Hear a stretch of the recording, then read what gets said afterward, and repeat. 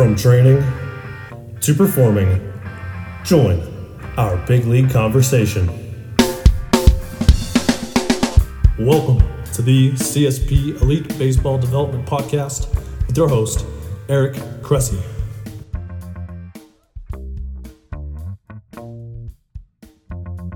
Welcome back to the CSP Elite Baseball Development Podcast. I'm your host, Eric Cressy, and this is episode 76. We're coming back from a brief hiatus. We took a month or so to gather our thoughts, stockpile some content, and regroup as we organize the next collection of podcasts. And we're actually going to be kicking off a sports medicine series. So today's guest is an awesome one, and it's going to kick off this next little barrage of content that relates to sports medicine, whether that's orthopedic surgeons, researchers, manual therapists, you name it. We've got some really good stuff coming up, so I'm super excited for it. Overuse injuries have emerged as one of the biggest threats to players at every level of competition. As an example, at the professional level, ulnar collateral ligament injuries at the elbow alone sideline pitchers for an average of over 17 months. That's a ton of lost development and a threat to lengthy careers. Just as concerningly though, for youth players, overuse is the predominant mechanism of injury. So what can be done?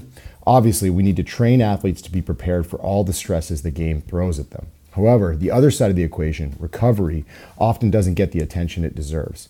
Healthy, recovered arms mean you can stay in the game and give your best on the field, and that's where MarcPro comes in. MarcPro is a cutting-edge recovery tool that provides all the benefits of active recovery, but without the extra effort, muscular fatigue, or stress to tendons and joints. Players can use MarcPro as long as needed for exceptional recovery between training sessions or after games. We'll often send MarcPro units back with athletes to their hotels or even have them use them on team flights. Both easy to use and portable, MarcPro is a powerful tool that allows recovery anywhere, anytime. Use it while relaxing at home, on the road, or during tournaments. On a personal note, I was originally a naysayer when it came to MarcPro. However, longtime Cressy Sports performance athlete Corey Kluber turned me on to it. He adopted MarcPro into his post-pitching recovery approach, and it was an integral part of him going out and throwing 200 innings year after year. This led me to experiment with it myself and with more of our athletes, and the feedback was consistently outstanding. Now, just a few years later, you'll see it in every major league organization as part of the routines of some of the most accomplished baseball players on the planet. If you're looking for the same results enjoyed by these athletes, visit marcpro.com and use the coupon code CRESSY at checkout for an exclusive discount. Again, that's marcpro.com, marcpro.com, and use the coupon code CRESSY, CRESSEY, at checkout for an exclusive discount. Today's guest is a coach, physical therapist, author, and speaker. Along with his wife, Juliet, he is the co-founder of the Ready State, which began as Mobility WOD in 2008 and has gone on to revolutionize the field of performance therapy and self-care. He received his Doctor of Physical Therapy degree in 2007 from Samuel Merritt College in Oakland, California.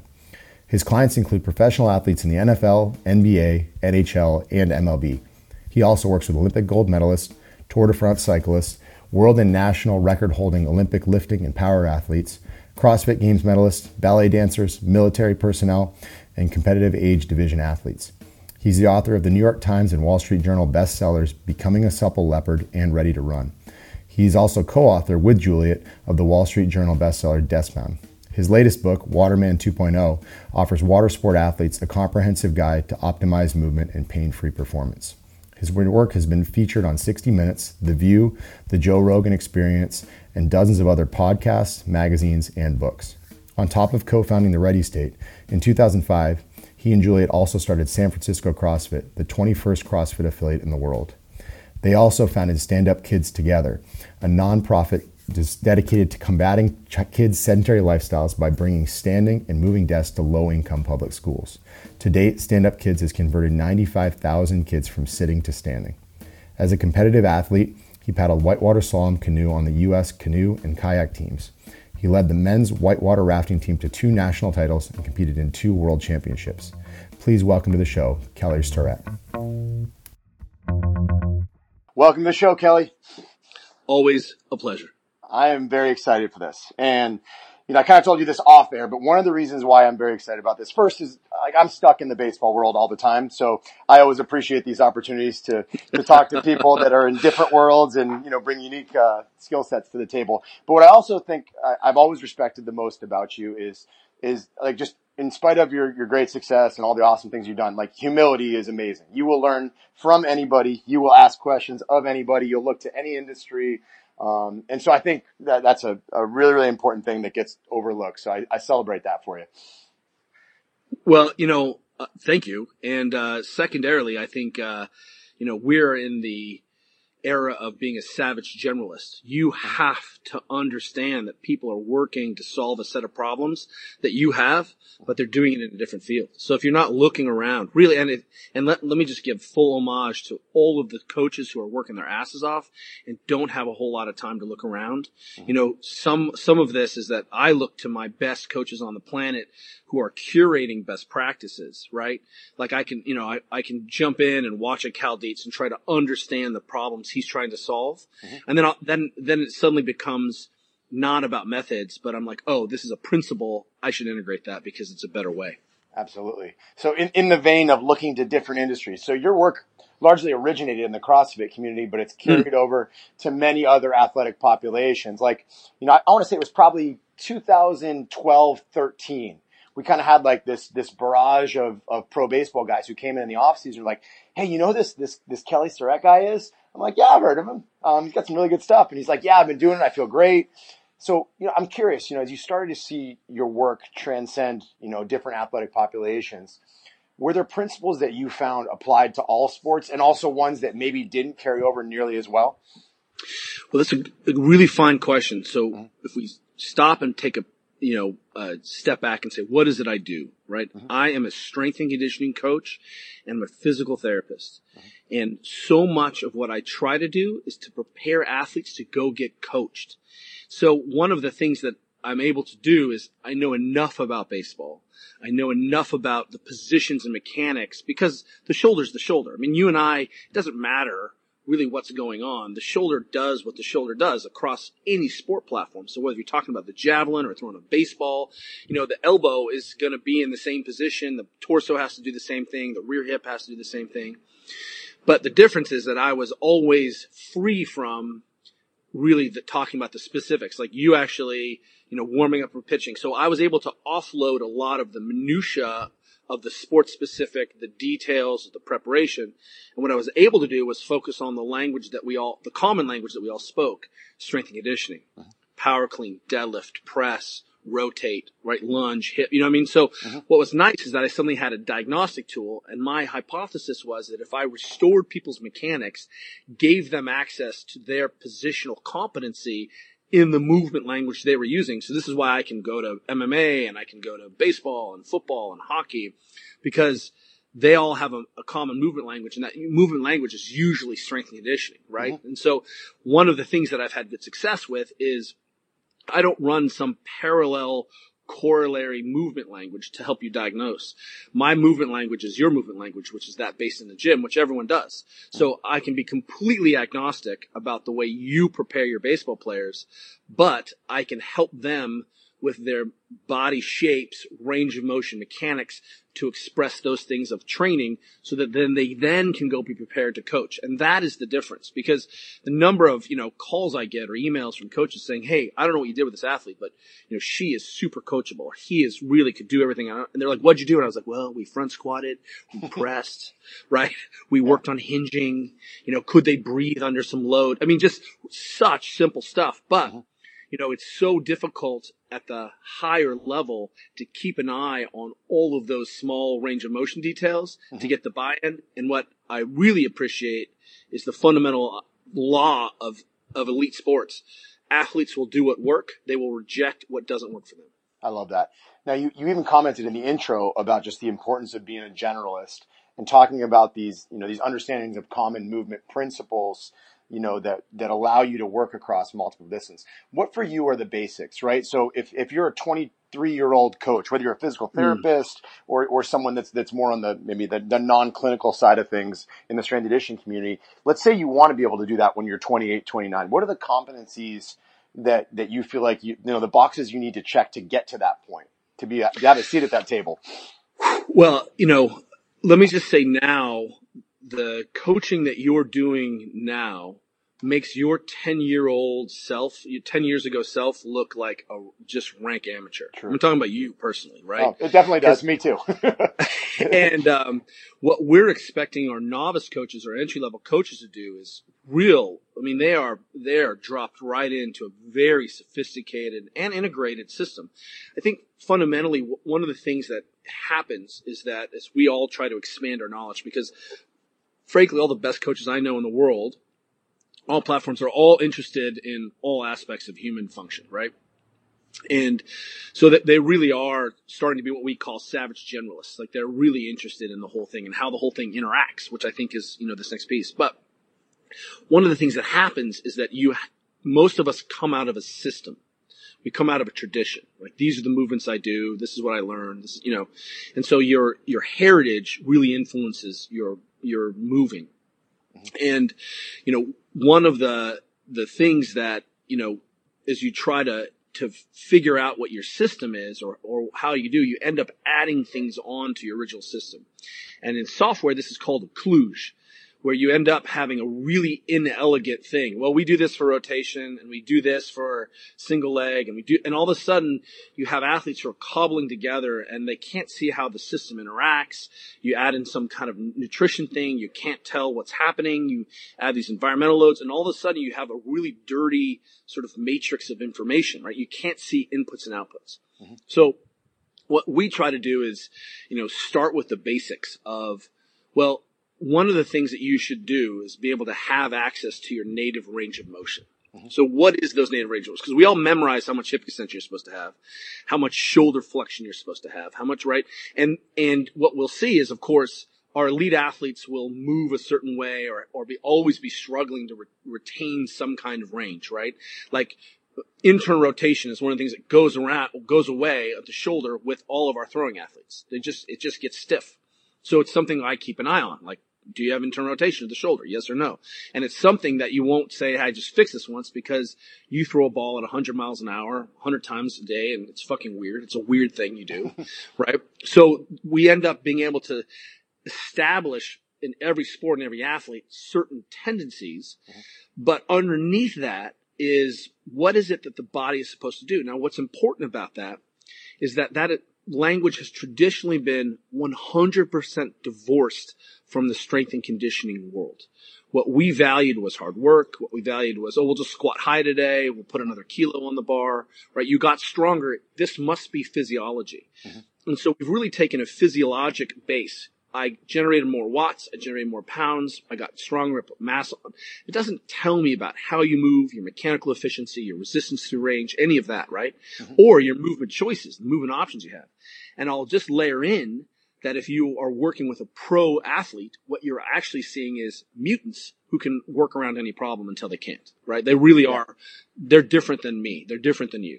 I mean, you probably are a mutant. You can deadlift 600 like on a Tuesday, hungover. But the rest of us cannot. And so what I want coaches to begin to do is see these fundamental shapes underneath the training that they're doing, because I think one of the most important voices right now in strength and conditioning is Franz Bosch. Yeah.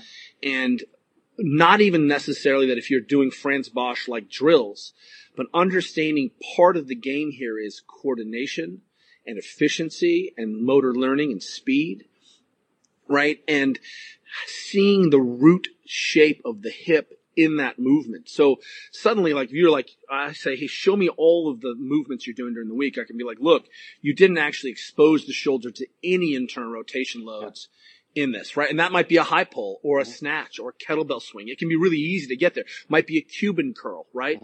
But at some point in there, I'm like, hey, here's a deficit of your position. Or I can look and say, hey, I don't see that you're actually taking the hip into any meaningful extension-based load. So you're not doing end range isometrics. You're not, what you're doing is elevating the back foot, but you're doing front leg squats. You're not actually loading that back leg.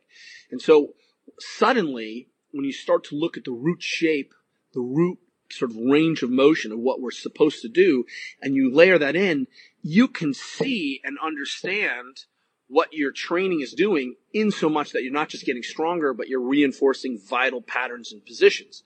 So then, we can start to really winnow down about what an athlete needs based on his or her ability to achieve a shape. And that becomes a lot easier then to program. And then you're like, well, which tool do I want to use today? Which is the most fun? Which gives me the most bang for the buck?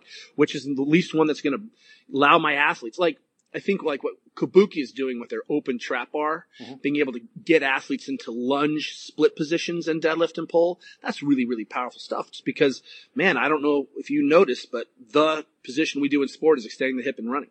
Yeah, that's no doubt. All right, so what's interesting too is we know that we often have to sell these things, right? We're talking about the importance of shoulder and internal rotation and hip extension.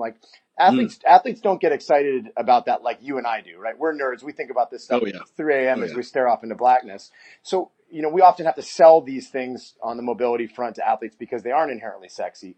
You've done a great job of making all of these initiatives very engaging for people, dating back to kind of your initial YouTube sensation videos. What do you really attribute your success in this regard, right? Everybody tells athletes they need to stretch. Very few people actually get them to be consistent and excited about it.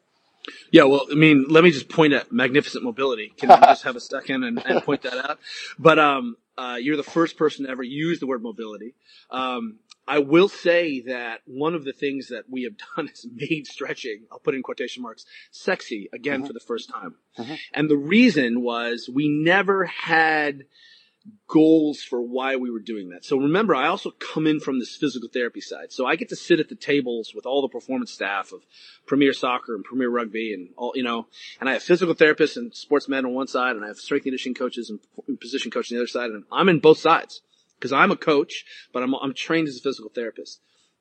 So one of the things that I saw was, hey, we know that pain, for example, is highly complex, right? And there's definitely been a recent push for helping people sort of demystify pain. Pain is a request for change, et cetera, et cetera. And poor sleep, poor nutrition, stress from my job, my wife is pregnant, I'm away from home, I might lose my job. All of those things may sensitize a person, right? So difficult to control that variable. And we call that large window, big window stuff.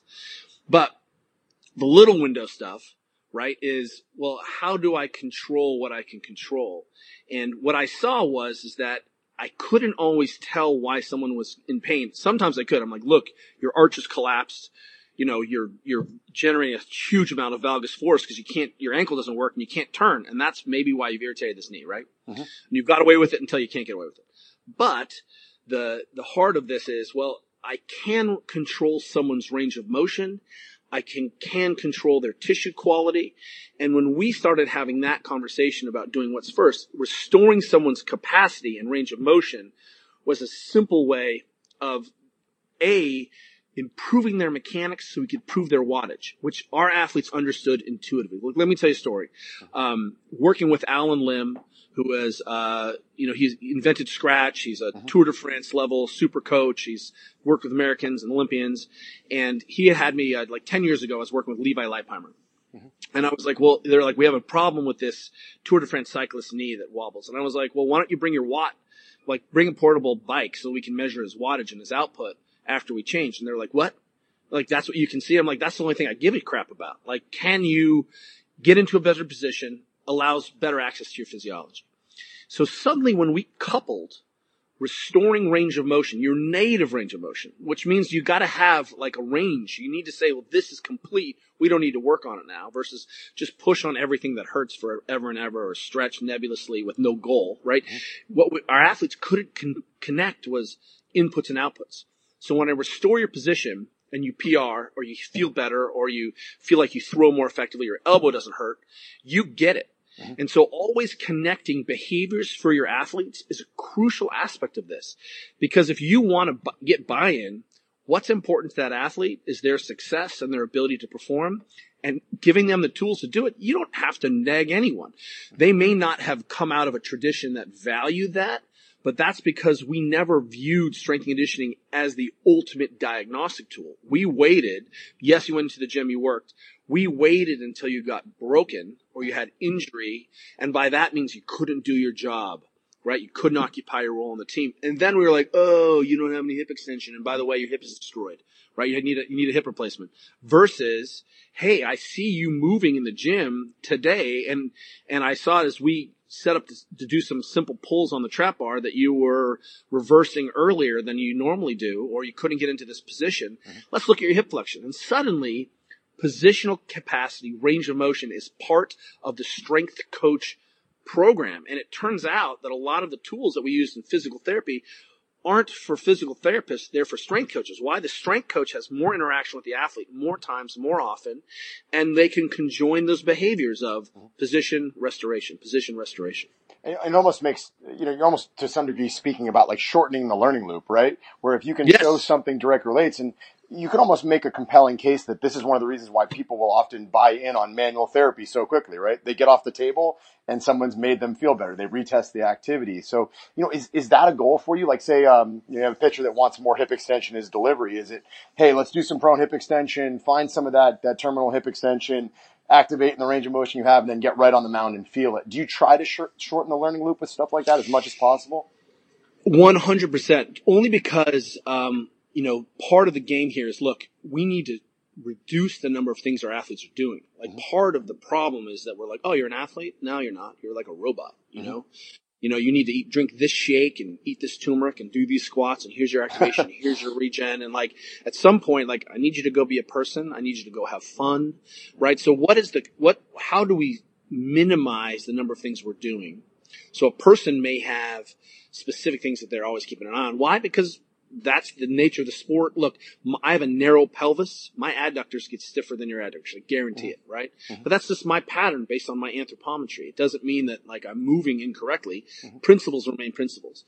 What we're also trying to do is create a model that helps explain what we're seeing. So, the physiology of the shoulder is really constant. And what we know is in certain positions it's more stable, in certain positions it has more degrees of freedom, or it's working around incomplete range of motion, right? If you're missing your end range shoulder flexion, you will internally rotate the shoulder, flare the elbow out. And that's a weak position to throw a ball 100 miles an hour. I guarantee you that no one does, right? And so let's appreciate that the brain is the most sophisticated structure in the universe. It will always work around a problem. Let me give you an example. Barry Zito, who's a good friend of ours, and he won't mind me saying this. And he took a year off, and what he said was, Kelly, I want to rebuild my mechanics, so go back 1 year and do what I want to do. And he said, ever since I left the Giants, my mechanics were changing, and I had to adapt my pitching to my change in mechanics. And he was doing this crazy stuff with his left shoulder, and I was like, look, you don't have any internal rotation in your left shoulder, right? And so your shoulder has to translate forward, which shortens your look at your right arm when you throw like that. And he was like, whoa. And I was like, and you don't have any hip extension. Like you literally can't extend your back leg and internally rotate it to generate power. So how did you manage to throw as well as you did using only 3 out of your 6 gears, right? So again, we want to be able to explain what we're seeing. So what's beautiful and what's so powerful about being a strength conditioning coach is that you can predict movement patterns, even in complex movement shapes, in the gym, because we have this very clear language of understanding what the shoulder's doing and what people's tendencies will be when they're tired, when we're going fast, when we're under metabolic load, when we're under cardiorespiratory mode, when we're competing. Dude, I can see it all in the gym. It's perfect, right? And injuries are going to happen on the field, of course. But we also want to be able to say, hey, can you understand what's seeing, and can you predict what's going to happen? And then also, can we communicate that? And suddenly we appreciate that your range of motion is a dynamic document, is a dynamic language, that if you jump on an airplane after playing a double header and all of a sudden you got back at 3 a.m, I check you the next day, you're going to be crap. So let's understand that the nervous system, the tissues, all of those things are dynamic. The thing that we can do every day in strength and conditioning is not necessarily get stronger, but re-coordinate, reconnect the body, restore the range of motion, restore the ability to achieve those shapes. You know what I whatever love? Whatever the mechanism is. You also actually just piggyback. So Kevin Youkilis, recently was a guest on here, and we were talking about just the modern era of analytics in baseball. And he actually made a comment that he thinks, a lot of the data that we have is, and he's in player development with Chicago Cubs now. So he's living this not just as a player, but as a coach now. And he commented on how a lot of the data he thinks, yes, it helps with player development on the skill aspect of things, but it actually is probably more impactful for the strength and conditioning coaches. And what we realize is that, in a discussion like that, you related, movement competencies to mechanical outcomes. And what we realize is you can even take it to the nth degree with the modern generation, where you can talk about spin rate. You can talk about various positions that actually impart a certain force to a baseball, certain spin axis, all those things. So, it makes it much more helpful for us to have one more avenue we can point to basically sell quality movement, if that makes sense. It does. And what's great about the strength and conditioning room for me is it's the only safe place in the organization.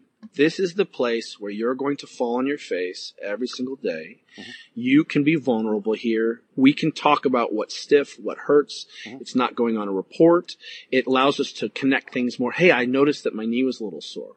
Mm-hmm. How are you feeling today? My knee's a little sore. Great. Well, it turns out in my tools, I've got BFR and I've got percussion and I've got Normatec mm-hmm. and we can put a CBD salve on there and you can get a massage. That's all in the wheelhouse of strength and conditioning. So suddenly, that's not an injury. That's not tissue damage. That's just, hey, something sensitive about that. But I know that if you go out there with pain, you're not going to perform the way you can perform. Your brain is going to be like, that right leg just not going to generate as much force. Why? Because it's a little painful. But if we desensitize that and suddenly the person who's coming into the weight room is saying, hey, I come in here and I move better and I feel better, we'll get strong. Dude, do we not know how to make strong people? And I don't, like sometimes I lose my mind. I'm like, well, are deadlifts really going to make me slow and less powerful? I'm like, well, I swing kettlebells and I'm springy and I jump and I'm like, is that really, do I need to, and it's so easy. And it's also to the place now where I think we have said, or we're getting there where we can say, I think you're strong enough. Let's work on other things. And that came out of Bondarchuk and the work of track and field with the, hey, you can bench 500. That's probably not the limiting factor to your shot put anymore, right? Mm-hmm. We need to go throw more and work on technique and mechanics and restore your positions. So let me ask you, how strong do you need to be to play baseball? It's quite literally the $1 million question. Like we've had this discussion over and over again. I can tell you, I feel pretty good about an athlete that can come in and, and look solid at 455 on a trap bar. That's just like in the back of my mind. I feel like every one of our professional athletes should be able to get there. And we have guys that, I'll use Corey Kluber as the example, right? And this was Corey threw 249 innings in 2016. He threw Game 7 of the World Series on November 1st. And we're expecting him to come back and everything's going to hurt. And, we're just going to be putting duct tape and WD-40 on everything all off season. And sure enough, before Christmas, we're talking 6 weeks, he's pulling 455 and change. So I think there's something to be said about these guys that have a really strong training foundation. They can get back to it sooner.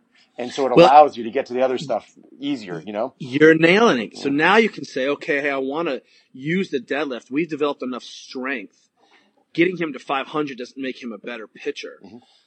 But the robustness of that position, using hinging now and keeping an eye on that minimum. So that's something we can say, hey, look. And for example, let me just use myself. When I deadlift, everything in my life feels better, works better, right? So being able to eventually come in to ask the athletes, one of our friends was a strength coach for the Warriors, right? Mm-hmm. And one of the athletes said, hey, look, I know we don't bench a lot, but when I bench, I play great basketball. I feel strong. I feel prepared. I feel connected. And the strength coach was like, let's bench. You want to bench every day? Yeah. Like I can put 135 on for 3 sets of 3. Like we can press every single day. And he was like, you're the best coach ever. And I was like, yeah, because you listened to what your athletes needed. Mm-hmm. One, balance with how do we create durable tissues in all of these positions? And then how do we create more movement options? And I'm not saying they need to be gymnasts, but what you see is the more range of motion control, and I'm talking about normative, like just the basics for crying out loud, right? Mm-hmm. Someone can have 70 to 80% of their internal rotation and still throw 100 miles an hour, right? I'm just like, but if they have 50 or 40%, that shoulder is going to translate forward and you're going to lose some power, right? Mm-hmm. But the idea here is, how do we create durability? How do we create movement options?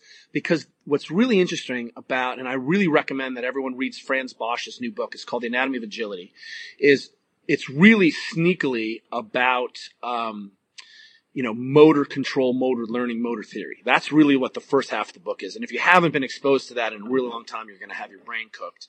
But the idea here is that your brain is actually so sophisticated that if you can't generate force in a position, your brain will shut that down as an option, and it'll be a weak position. You won't even have access to that. You won't be able to get there, right? And so what's interesting is that when we just do things like, what is the human being supposed to do? You're supposed to have this much hip flexion, this much hip extension, this much hip internal rotation. You were one of the first people I saw who was a non-physical therapist. In fact, you were the first person, Eric, who talked about hip internal rotation, right? You were like, I think you called it like hip internal rotation deficit disorder dysfunction, something like that. I remember the blog post about it. Mm-hmm. And I remember thinking to myself, wow, he's discovered hip internal rotation. I'm like, this is, we're going to move the ball now, because if this is not a physical therapy thing. So, one of the things that I want everyone to be clear about is we define injury as clear tissue trauma. We define, like, there's a bone sticking out of your leg, like you can tell, right? Mm-hmm. You don't have a UCL. Clear tissue trauma. You've got night sweats, dizziness, fever, vomiting, nausea, pathology, which happens, right? People get sick, things happen. Or you can't do your role on the team. It means I can't dress up. Okay, you're injured. Everything else is not injury. And that is in the realm of positional capacity, restoration, tissue, sleep, and that smells like performance. And what I think is really interesting is that, I got a lot of pushback from the physical therapy world, for example, about connecting sleep to pain and persistent pain and chronic pain and just injury, right? And they were which is comical that anybody can even have a leg to stand on for that discussion. You know what I mean? I completely agree. And all of a sudden, all this research is out there, and I'm like, well, you know how I knew that? It looks like I'm like feeling the elephant as a blind man, but I'm like, I know that because in performance, if you sleep like crap, you perform like crap, right? So what's nice is that we suddenly are like, well, why do we eat a certain way? That didn't come out of injury prevention or that came out of performance. And so if you look suddenly at all of the best metrics of tissue health and feeling safe and belonging to a tribe and warming up and cooling down and getting pumped with, that's all in the realm of strength and conditioning. So I feel like as long as it's not an injury, it belongs in the weight room. And this is the place where coaches and athletes can really connect and talk about sleep and management and downregulation and Adderall and Ambien and all of the things that athletes are doing to self-soothe or to manage their lives. And that means that why don't we just put range of motion in there? And as soon as the athletes understand why we're doing that and that we're just after the minimum dose to make a change, so that we'll get the rest of it tomorrow. We have a long season, right? Absolutely. They get it. That's good stuff. Now, and this is an extension of that because you kind of hinted at some of your detractors. Anytime someone's as prolific as you are, and you're all over the place in terms of content creation and the way you teach, there are bound to be people that interpret your work incorrectly, right? So where do you think your writing / presenting has been the most misinterpreted? Here's the deal is that, with internet craziness, people get a snapshot and make a lot of assumptions. And one of the things that I just will promote at everyone is we never talk negative. We never point negative. We never talk about what we don't like or something position we don't see. This happened to me once where I called out an athlete on her position and it totally blew up in my face. It was a mistake. So let me preface this. So Daisy Ridley from Star Wars was running and she was walking like a duck and running next to John Boyega, who's sprinting like a savage, and her knee is valgus and her foot is turned out, and I'm like, that is just wretched running. So I posted on the internet, I was like, haha, because I love Star Wars, and I was like, look, I had such high hopes for the next generation of Jedi, but then Ray Kutt tore her ACL and became a statistic, right? And I was like, topical, funny, I'm obsessed with women's ACL tears, how to prevent them, da-da-da. Anyway, a week later, Juliet gets an email. She's like, Daisy Ridley. Do I know Daisy Ridley? Why is that such a familiar name? And I'm like, oh, fuck. Did Daisy Ridley email you? And Daisy was so hurt that she's like, look, I was doing everything I could. I was working on my mechanics, was doing what everyone said. I came out unharmed. And I was like, and my wife was like, you're right. My husband is a total a-hole. I'm so sorry. And I emailed her back and I was like, yes, but also, this is you under stress. I mean, there are explosions. She literally said I was running away from stormtroopers. Like that was in her email. Like I was doing the best I can. Like, things were blowing up and I was running away from stormtroopers. So, the idea here is, look, we don't know what's going on in the athlete's life. And until you really can see what's happening with a coach, you shouldn't make judgments about what's going on. It's really easy to poke at someone to make yourself or hide your deficiencies.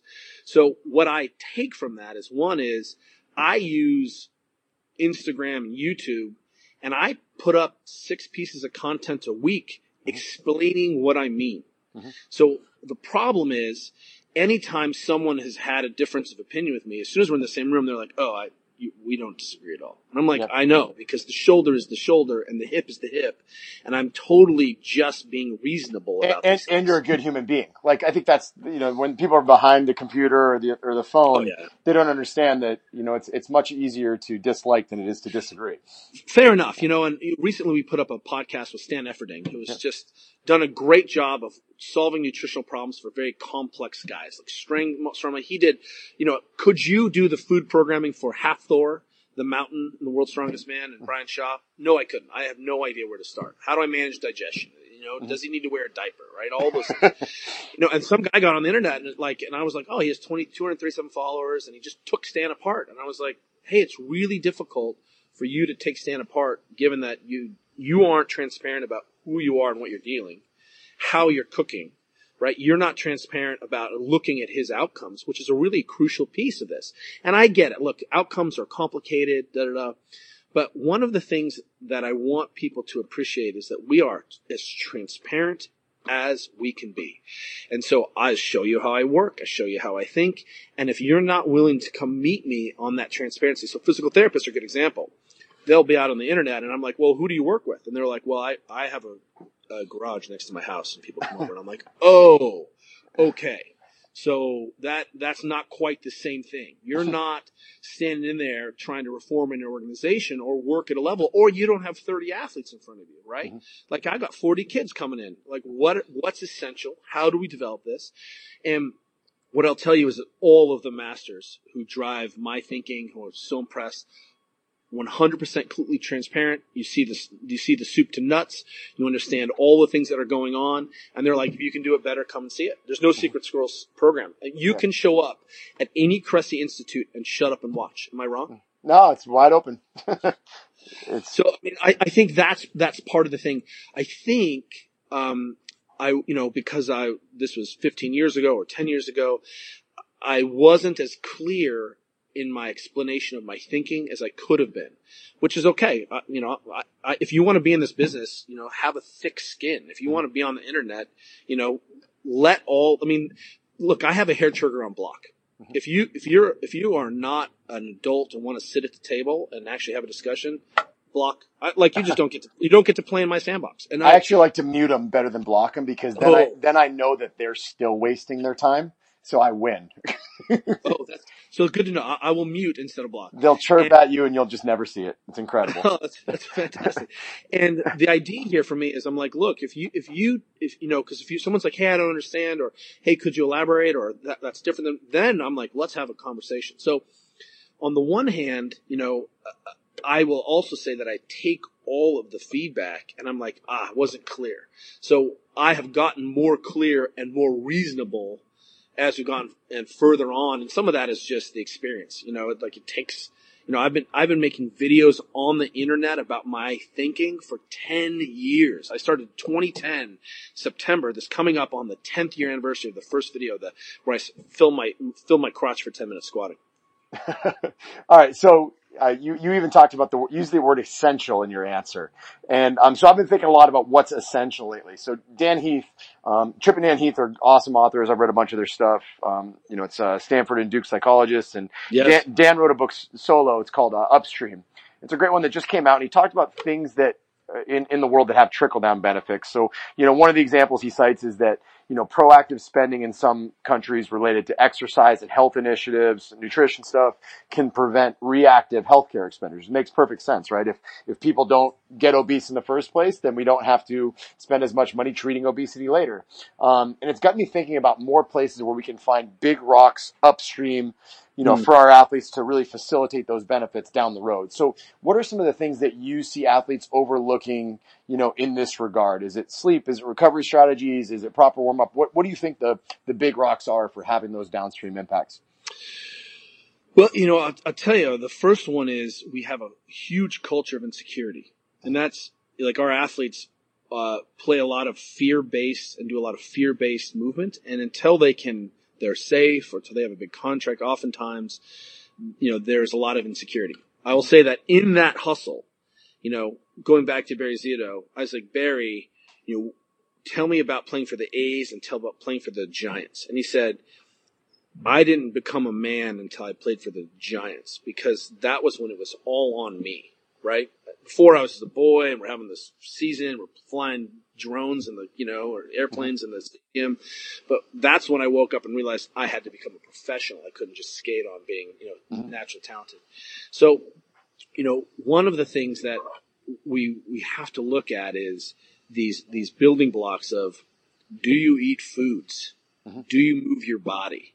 Do you like to have fun and are stoked? Because the gym is the fun place where you see people, you interact, you feel better, you work hard. The principle, for example, I have real mixed feelings about tracking sleep in my athletes because I want them to be humans, right? I'm never going to penalize someone for being a human. And if you want a really good example of this, read the biography of Anson Dorrance from UNC. Right? It's called The Man Watching. Anson Dorrance is the women's head coach for UNC, played in another national championship again, lost to Stanford this year, invented women's soccer in America, but he really he runs brutal hard practices that have start-stops and lets his athletes have a life again. I mean, you have to be prepared, but if a girl shows up, hung over, he doesn't trash her. She just got to run the 120s and suffer. You know what I mean? So he instills this notion early on that you're a pro and it's up to you, but he also does a good job. And UNC has an incredible sports performance staff. So not saying that, they're Yahoo about this, but the idea is that he also appreciates that his athletes need to be humans and go out to parties and beat regular. So I think one of the things that we want to do then is say simultaneously, hey, look, I need you, 7 hours of sleep is survival. 8 hours of sleep is baseline. I want you to get 9 hours of sleep because you are under amazing stress and we're playing for the next 10 years and there's a lot of money at stake.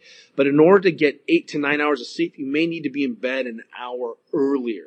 And so I don't believe anyone until they show me their sleep. And they don't have to share that sleep with anyone. I don't think the organization needs to know. I mean, I think it really gets into the slippery thing about, do we own someone's 24-hour duty cycle or do they need to show up and be pro?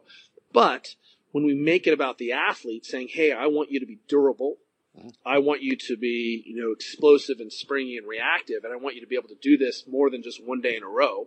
Because you in baseball and I in every other sport besides baseball also know that our athletes can do cocaine, go partying and show up and still be the best athlete in the world. I mean, they're extraordinary, but they can't do that forever, right? Yeah. So, I need our athletes to appreciate and then begin to set up behaviors that don't feel like that's a big ask. Like they're just like, I sleep in an eye mask. I have a chili pad. I go to bed at this time. I try to manage what I can manage. I'm eating whole foods. Arsenal started having food delivered to their athletes in the evening. And the pushback from management was, these are teenage millionaires. Why are we sending them dinner?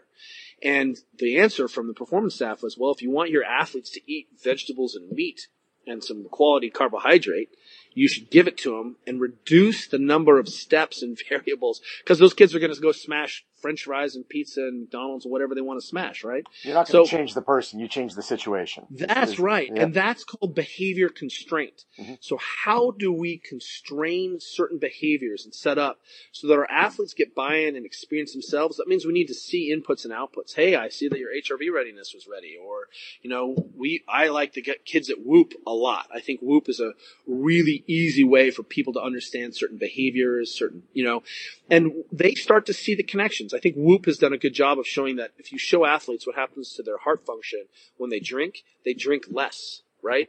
When sleep quality is less. And suddenly what again, fundamentally, we're always going to have this tug of war because we treat athletes like chattel. I start with the assumption that it's the athlete and I against the system. No one is nefarious. No one's trying to break people's arms and get them washed out, right? But you're a professional and you need to show up and do your job because you're getting paid a lot and there's a lot of money at stake. That's the game, right? I don't know if it's good or bad, but it's really important to America. It's important to society. But the system is set up that as soon as you break, I got 10 more kids to take your place. So whenever we start to shift the paradigm around, we do these behaviors because they're going to give you the best access to your mutant physiology the longest, we always get buy-in, and then it's not such a big deal. So it's really basics. But we also measure the basics, and I don't ever take it for granted. I'm like, hey, I need you to take pictures of your food for the next 4 days. I just need to take a picture of it and send it to me, right? It's just so that I can actually see what we're talking about, because the problem is we make a whole lot of assumptions about the background system that are 100% wrong. No doubt. So that's the upstream. So let's talk about the downstream. So, I know you've been a big fan of Marc Pro. You were kind of the first person to really put, I guess, Gary on the national stage with respect to, fighting the good fight against icing acute injuries. And Gary's actually our most downloaded podcast ever. So, we've taken a liking to it as well, particularly because of our interactions with Kluber and his benefits with it. So let's talk about how you use Marc Pro, but also how you see it fitting into the bigger picture of recovery. Are there certain things that you look at globally, with recovery, and then where does it fit in under that umbrella? What's interesting is that it's so easy to get in the weeds about fiber type and adaptation response and nutrition and what we fail to appreciate sometimes is like, look, you're a bag of fluid. One of my friends describes this as an aquarium. And if you look at all of the good models, like the body is, especially in the trunk, it's a radial contractile field that really compresses fluid, air, lungs, liquid, and that means that we need to be looking at fascia.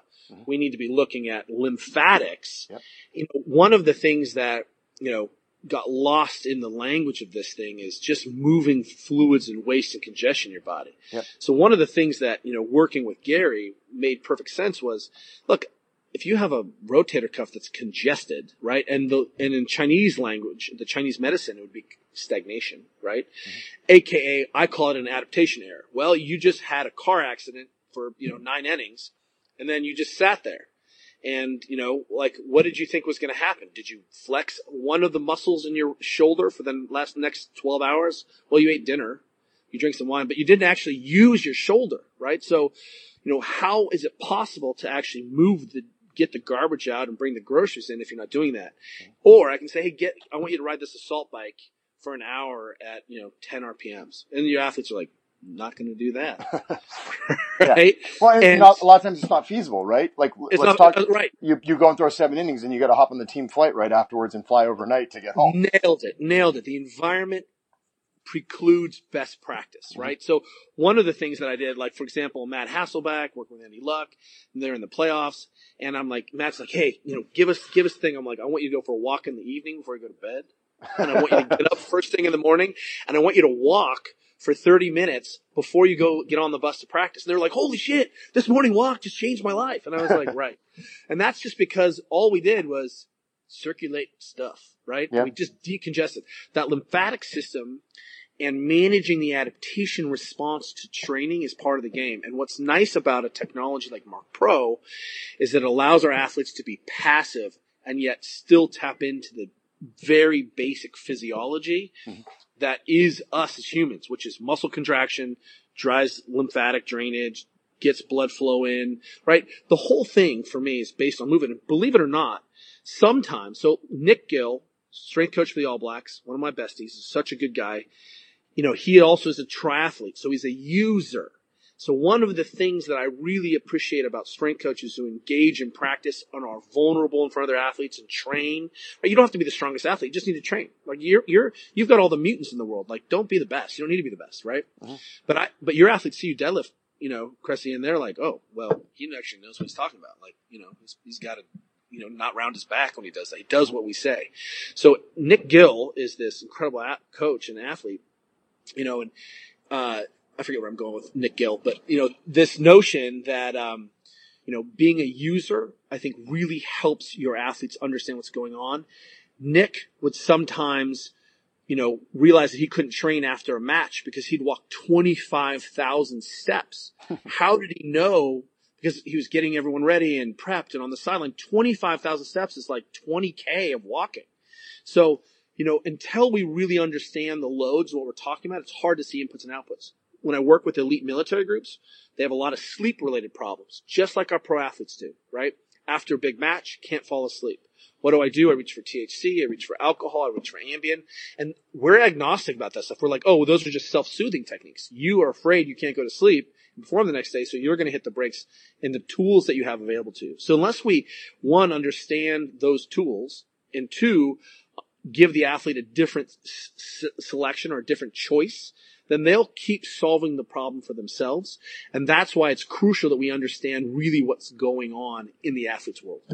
That's really, really good stuff. So as an industry, this is a total change of pace, but as an industry, we talk a lot about improving range of motion, right? In the baseball world, though, we see athletes who have some success in part because they have such crazy range of motion already, right? We get these loosey-goosey guys who can contort themselves into elaborate positions to deliver a baseball. We don't need to work on that. That's fine. So we can take our eye off that, right? Exactly. So what are some strategies then that you work on in these guys with hypermobility? Do you have specific competencies that you like to see with them, or is it just stay away and then let's get strong? For sure. Well, what's great is don't let anyone fool you. It doesn't matter if you're listening to my stuff, you're watching FRC, you're doing strength conditioning, you're doing physical therapy. There are only two things you can do as a strength coach to manage a problem or a movement-related problem. You can slow down or you can stop. That's it. I mean, everything else is some variation of slowing down or stopping. That's tempo or isometrics. That's the language of strength conditioning. Mm-hmm. So if I start this, and this is what's really crucial about this whole conversation about prediction, is being able to understand and predict what the movement compensation is. And we already have that language. So if a guy is benching and his elbow flares, that's compensation. And that's just him or her solving a problem, getting the weight up, because that's what you said you valued, right? They're going to get it up no matter what. And the question then is, can you identify the compensation of the movement? And identify that it's either the athlete doesn't have any shoulder extension, or the athlete doesn't have any internal rotation of the shoulder, so that this is what they do to solve that problem, or is it that they just don't know how to move?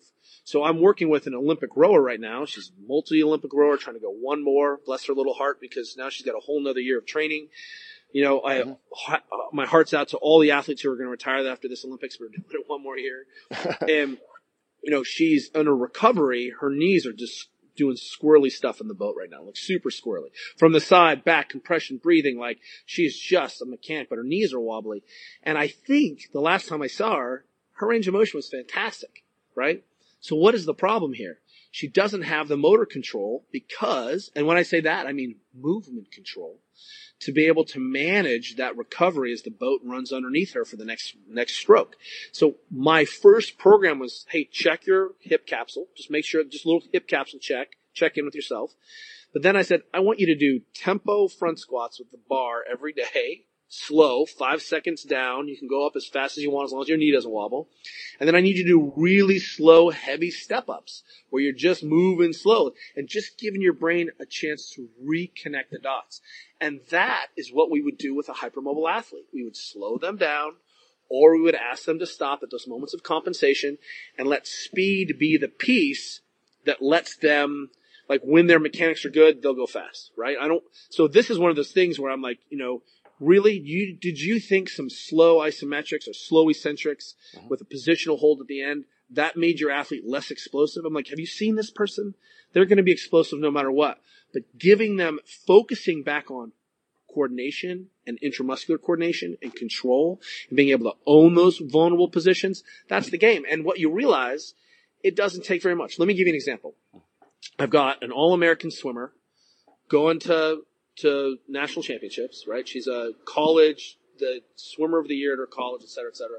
Hypermobile, super hot, floppy mess. Ultimately got out of college, needed to have shoulder surgery because she was such a sloppy mess. Mm-hmm.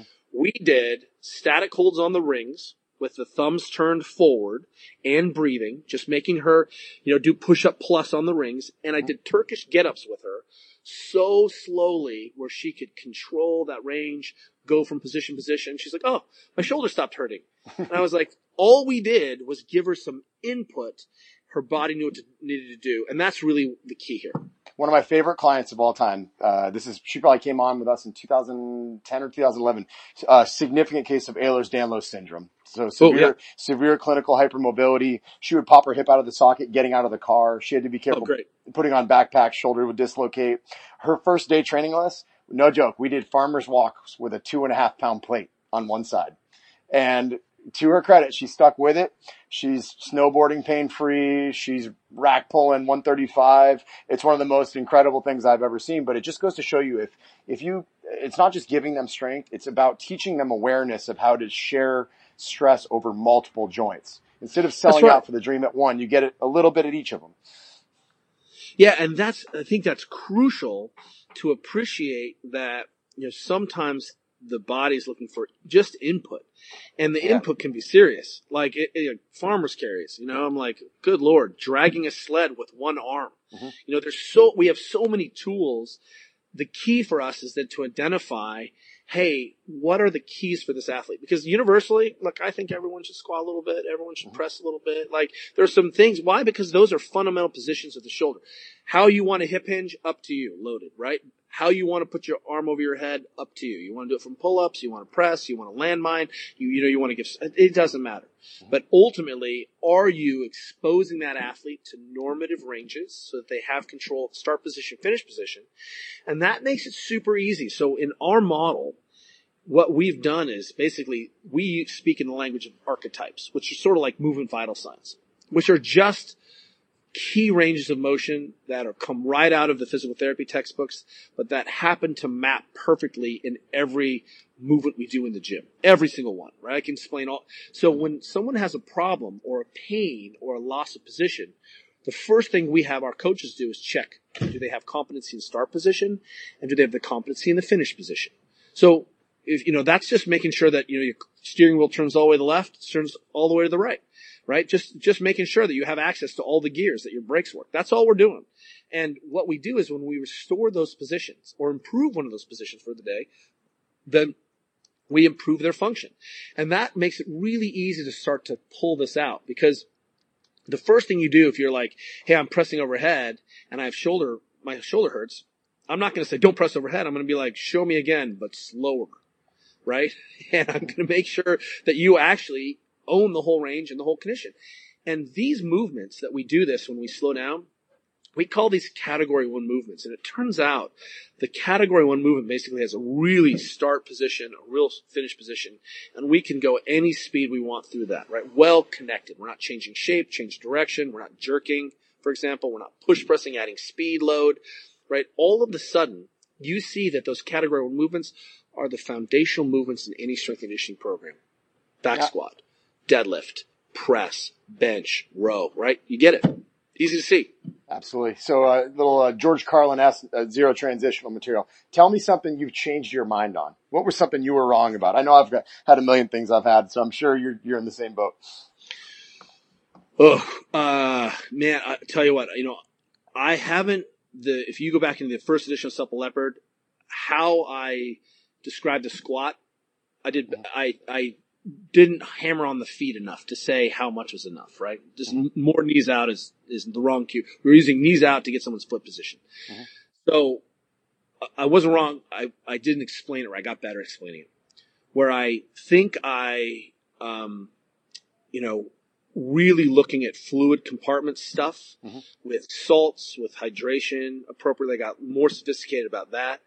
I became a lot more sophisticated about working with women and understanding their menstrual period cycle is crucial for a coach to understand. If you're working with a woman and you don't know when she gets her period, you are not her coach. Let me just say that again. If she doesn't communicate that to you in some way, Fitter Woman app, FITR Woman app is a way that she can communicate, track. That means that I can program big loads on certain days. Some day, high hormone phase, my athletes are not going to perform well. That means I understand their physiology very, very differently, right? And the choices I make. And then finally, I would say I really didn't clearly understand the potential of changing someone's CO2 tolerance. Through breathing, I didn't truly appreciate the potential. Look, I had breathing in the first notes I ever did, like in 2008. But the amount of work and understanding and capacity and change we can make when we really look at an athlete's ventilation mechanics, holy crap. Like that was just like I was tripping on bars of gold picking up nickels. That's what I felt like. That's really good stuff. Not that a good lesson to me. I know you're a girl dad, and I've got 3 daughters myself. So I need an app to stay on top of that if they're going to start training at the facility. Yeah, and you know what? And what's really interesting is it's an easy way for them to communicate with their parents. Yeah. And communicate. But one of the things that we do is we normalize that discussion all the time. And it's not, I don't want any of my athletes to be ashamed of their period. It's part of the game. And being able to communicate that is the culture starting at the top. So, I mean, if you only coach men, good on you. You know, it turns out 50% of the people on the planet are not men. And understanding that, I'll tell you, it's really, really powerful physiology where we're like, oh, why wasn't my athlete snappy and good today? Well, you know, where is she? And for her to be able to control that herself, maybe she needs the upper branch chain aminos. There's some things that she can do, like, or, you know, and then also the other thing that I have really started to get interested in, probably because I'm 47 years old now and still like to go hard in the paint, is what does training look like and how is it different for people who are no longer 23 and made of rubber, right? Absolutely. That's a great point. That's also interesting. And I'm continuing to say, hey, look, all of the things that you're doing in professional sports is really interesting, but it's also not just entertainment. Like, I really wanted to shift this where everyone starts to look at sports and high performance environments not as circus. Because if it is just circus, let's just call it circus. And then we'll burn the bodies of our gladiators at the end and just be like, whatever, you know, you got paid, shut up. Everything's broken and you're depressed and suicide rates, but it was worth it for us, or we say, hey, this is the greatest human laboratory we've ever come across. And, you know, E.O. Wilson says it best, like the evolution biologist says that, look, the highest calling of the science is to improve the humanities. Well, I think we can transform society, solve musculoskeletal pain, have better families, help people solve osteoporosis, be 100 years old and totally get up off the ground through strength and conditioning, through high performance. This is the lab where everything I know about working with normal, mortal people comes out of working with mutants. And as you're saying that, I'm actually like in my brain wrestling with, is baseball the single best population to study? Think about it. Our freaks are the least freaky of any professional sport, right?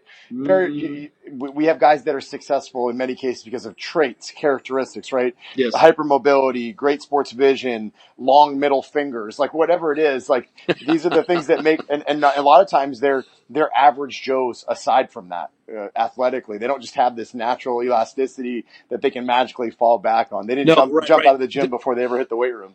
Their ability to chunk information, you know, yeah. I reread the Sports Gene every once in a while, you know, and I'm just like, okay, like what we have is geniuses playing a really crazy game, you know, and I think you're absolutely right. Is baseball the right place?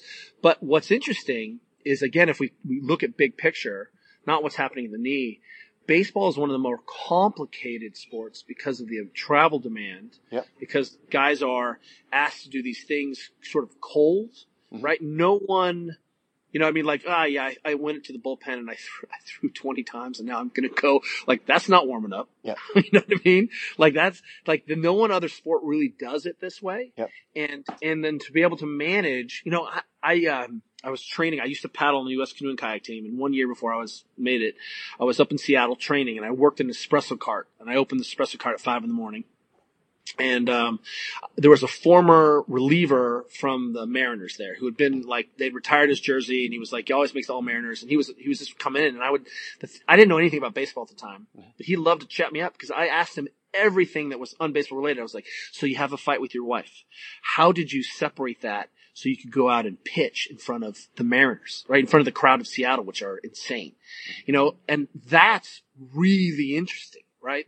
How did he stay durable? What were the keys? Like what is the things that he did, you know, around that to manage his sleep and to sleep in a different place? You know, in the Tour de France, not only does every cyclist sleep on their own mattress in bed like Team Sky does, right? So they have a whole truck with mattresses and sheets for every rider. So the riders are exposed to the same allergens, the same mattress, the same thing. They go in, they put plastic. So they're just really trying to manage immune compromised athletes who are doing this stuff. But every athlete has their own washing machine because they just are like, look, we found out that if we could control sleep and control this, we could have healthier athletes through the Tour de France. Well, I'm like, so if I travel and I take my own pillow or I take my own pillowcase, maybe there's something there, right? You know what I mean? Like that becomes very interesting to me, all of the problems of human performance, because fundamentally humans are anti-fragile, we're highly resilient, we're capable of heroic deeds, but I'm also interested in that you come out of this unharmed if you can. I love that. So, kind of backtracking a little bit to the conversations about daughters. So I know you're deeply passionate about physical activity of kids and long-term athletic development. Mm-hmm. And a couple of years ago, I came on a podcast with you and Juliet, and we talked about it in quite a bit of length. So I'm actually going to flip the script on you and ask you the same question. Do you think that things have improved since then? Is the big picture getting better? Because that's big in baseball right now. Obviously, arm injuries have skyrocketed over the years, and it's something we need to get out ahead of. Well, I think what's interesting right now, Sue Falzoni said this best. She said, hey, we're going to see the first generation of single sport athletes coming to pros now, right? Yeah. First generation that's ever happened. And not every athlete, but we're seeing that now. And we're going to see how durable they are, right? Mm-hmm. We really are, going to find out how durable they are. And, what's interesting is that I'm starting to see coaches realize that they can do better if they don't just do the model of I have 4 years to crush these kids, but we look at positions, we look at mechanics. So both of my daughters play water polo, and Georgia's water polo coach was coach of the year for water polo, right? Mm-hmm. And his workouts and the exposure and the goofiness, plays Taylor Swift, the way he talks to the girls, watching the cleverness and the breath control. How it's not just, hey, let's swim another 1,000. Let's swim another 1,000. Like the girls are in, hey, I need you to butterfly, but you got to do a different kick style. Like he just challenges them in such interesting ways that exposes them and makes them really, really durable. And then they asked me, they're like, hey, they've gone through our coaching certification so they can begin to understand that, hey, that coach is the coach who's going to help talk to this athlete about pain. So what tools does this coach have to manage that, right? How can they expand? So the real question is, where are we starting? Because our kids are more sedentary than ever. And here's something you can do at home.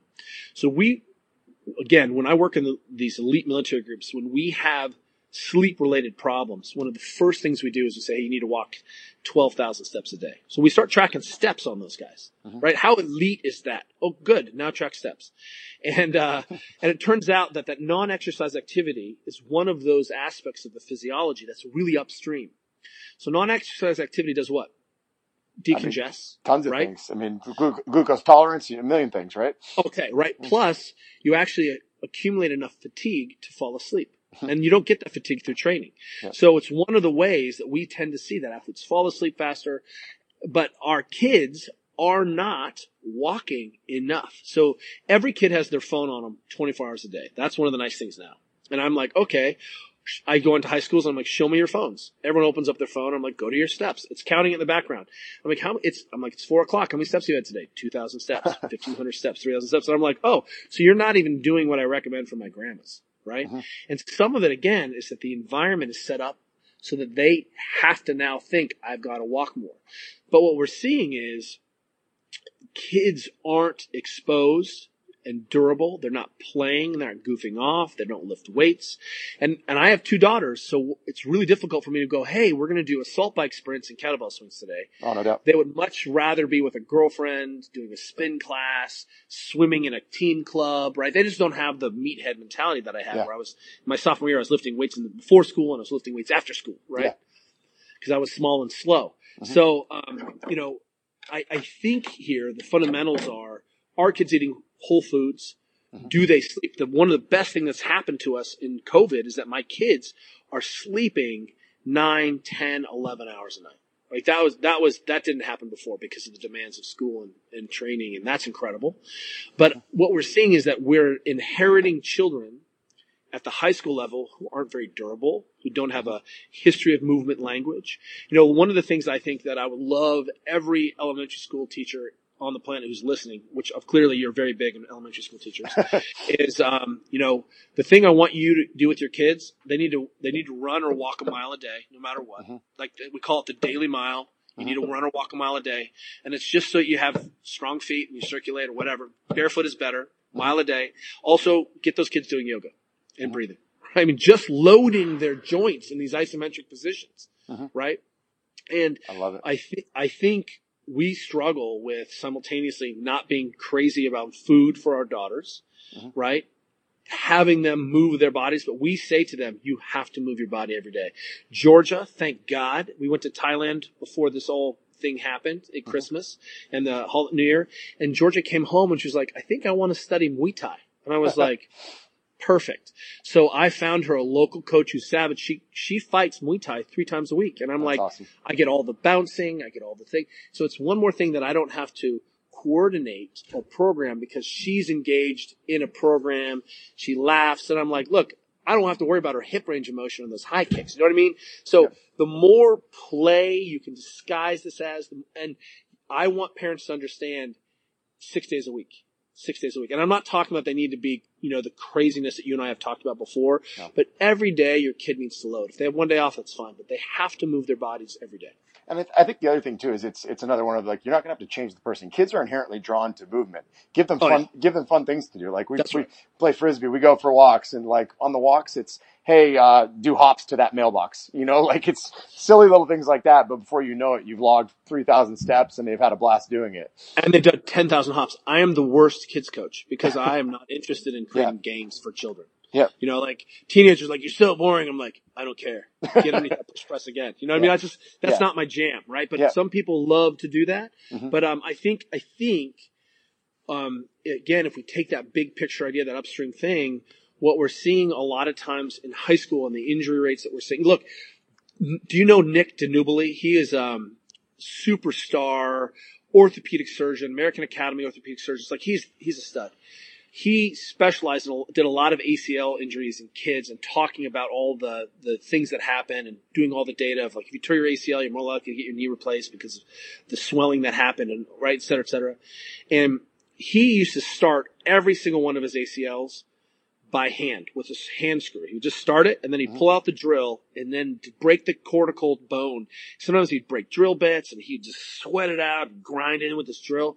Now he does his ACL repairs and he does the whole turn of the hole for the new ACL by hand.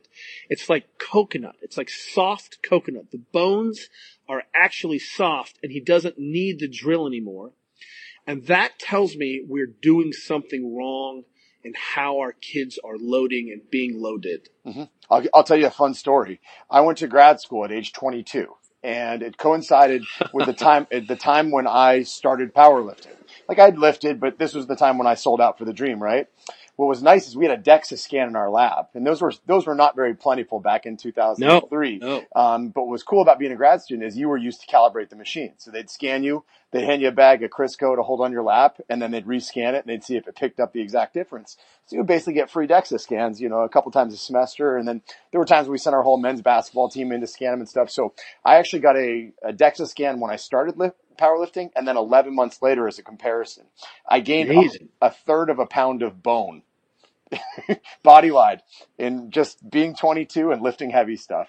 And a third of a pound of bone. It's pretty incredible, isn't it? Yeah, you know, what's interesting is, you know, look, I'm not a very talented, strong person. You know, I've been under some, I would call moderate civilian loads before. You know, I've powerlifted at Louis' gym. You know, I pulled 600. Again, okay for a dad, right?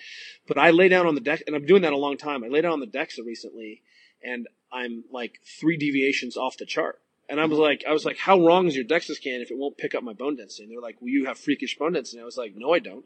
I have the bone density of every 46-year-old guy who's been lifting weights for 20 years. It's true. You know, I'm like, and I think that's really difficult for us to appreciate that the things that we're doing, we're talking about, look, you can not sleep and smoke a cigarette and eat a little chocolate donut and still be the world's best.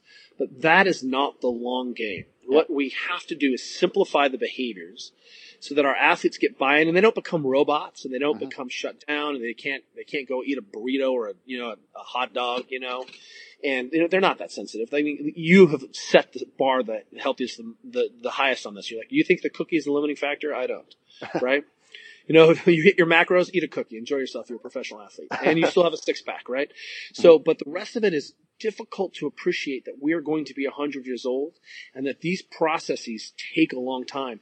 So there's a book called Normal Accidents by Charles Perrow, and a normal accident is when something happens and it looks like an outlier. It looks like a freak show, like that torn ACL, that non-contact ACL, whatever.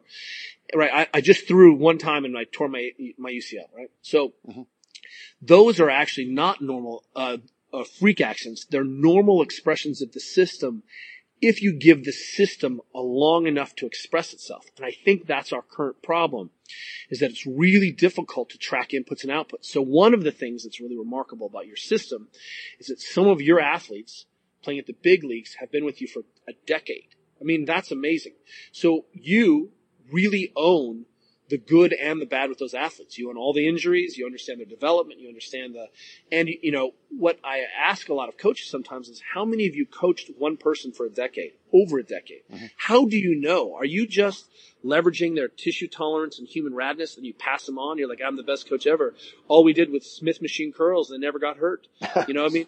So the key here is to really appreciate that what we're doing as coaches should always be to improve the ball, because that athlete is going to go somewhere else and she needs to be independent. She needs to know how to strength train by herself, understand how to coach herself in these movements, stop when she's lost position, lost skill, how to manage her soft tissue injuries. Like, that's not all you. We should be teaching that. So our athletes don't need you, and we can have this conversation in 100 years, because that's really the key to this normal accident theory, is understanding that inputs and outputs are often hidden from us in the short term, and that we need to appreciate that these things interact in really complex ways over a long time.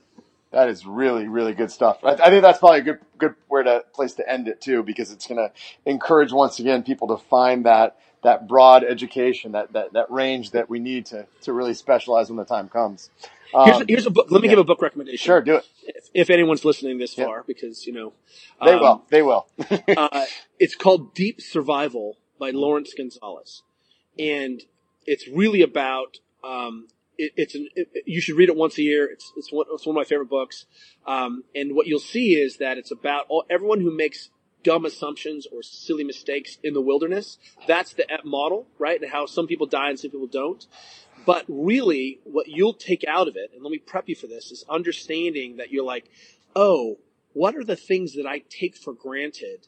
Or what are the things that I should see that isn't, but we've always done it this way. Well, you got away with it for a long time. So it'll give you sort of a meta process vision around looking at the things that you automatically assume you do, like, man, if you don't want your, players to, look, in one of the elite military groups I was in, they put a bunch of pies in the military dining, right? And they have a lot of civilians who work there and support staff. But the group I was with said, hey, you need to get the pies out of here and replace them with berries. Because if there are pies here, everyone's going to eat pie. And if there are berries here, everyone will eat berries. And lo and behold, they changed the entire culture because they did things like ate together. They did things like got rid of the pie. You know what I mean? And so when you go in with those visions, suddenly you can make these great decisions. So let me give you an example of the consciousness, because this is where I think we can really make powerful change. Anson Dorrance, Man Watching, read that book. You'll cry in the first 10 pages if you're a coach. And, he got rid of his warm-up. The girls there's women that he coached would always just run like an 800 just in the warm-up. It's like 10 minutes. And he's like, this is just crap. They're not prepared, not doing anything. So he got rid of it, right? And his athletes didn't settle. They didn't feel connected. They weren't ready and focused for practice. He realized they needed this 10 minutes of just goof off, grab ass, jog around the thing where nothing was really being done. That set him up for the whole practice. It had nothing to do with physiology had everything to do with the psycho-emotional health of his athletes. So when you take that sort of view about why you're doing things, remember when the Warriors, they were going to take away the peanut butter and jelly of the Warriors? Mm-hmm. So the strength coach there at Performance was like, that's terrible food. What are we doing? And the Warriors rebelled, right? Because they were like, this is our routine. I was like, exactly. Seeing that for what it is, we finish, we all have peanut butter and jelly. It's our tradition. Like, boom, that's legit. I love it. Now, you've got some new stuff on the horizon, right? Can you clue us into some of these new projects? Well, one of the things that we're trying to do, especially in these times where a lot of us can't see our athletes, can't put our hands on our athletes, it's just a different game right now, right? Mm-hmm. Is we have a new app coming out in a couple weeks. Our current app is, I don't want to talk about it. It's not great. But this new app, one of the things I'm really proud of is that I broke myself to make a movement assessment, a subjective movement assessment that every athlete can do. She can do themselves. It has red, yellow, or green, right? Motions. But every one of those motions, you'll see like hip and turn rotation. It's on there. So you can say, hey, here's my hip hinge rotation, coach. And the coach is like, holy crap. They can program to it, adjust to it. So I think it's an easy way for people to understand the moving dynamic nature of their range of motion, but more importantly, can communicate that to the performance staff, communicate that to the coaching staff. We have a simple, easy record. You can take it's in the language of strength conditioning, and athletes can do it themselves whenever they want, as much as they want, sort of check the minimums, which is all I want people to do. And you'll notice that we don't, until the computer vision really hits hard, and we haven't got there quite yet, there's no need for us to say you have 82.1%. We either, this is a range that in my expertise is good enough. This is a range of, hey, you should pay attention. And this is a range of what's going on in your life that you have crap hip flexion, right? Mm-hmm. I love it. That's great stuff. So folks can find you. It's The Ready State. It's Instagram, Twitter, Facebook, and thereadystate.com. All really, really good resources, stuff I follow myself and adhered to for years. So, Kelly, appreciate you taking time and appreciate all the great stuff you put out there over the years. I've learned a lot personally. I know a lot of our listeners have as well.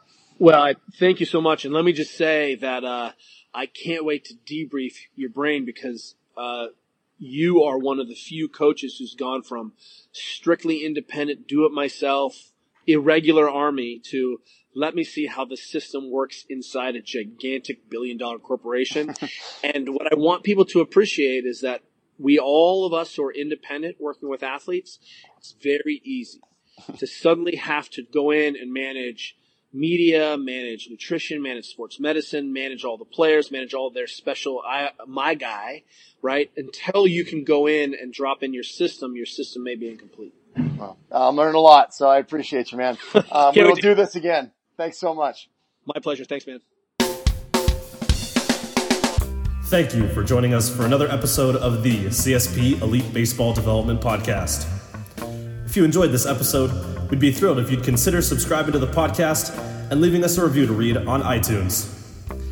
We welcome your suggestions for future guests and questions. Just email elitebaseballpodcast@gmail.com. Thank you for your continued support, and we'll see you next episode.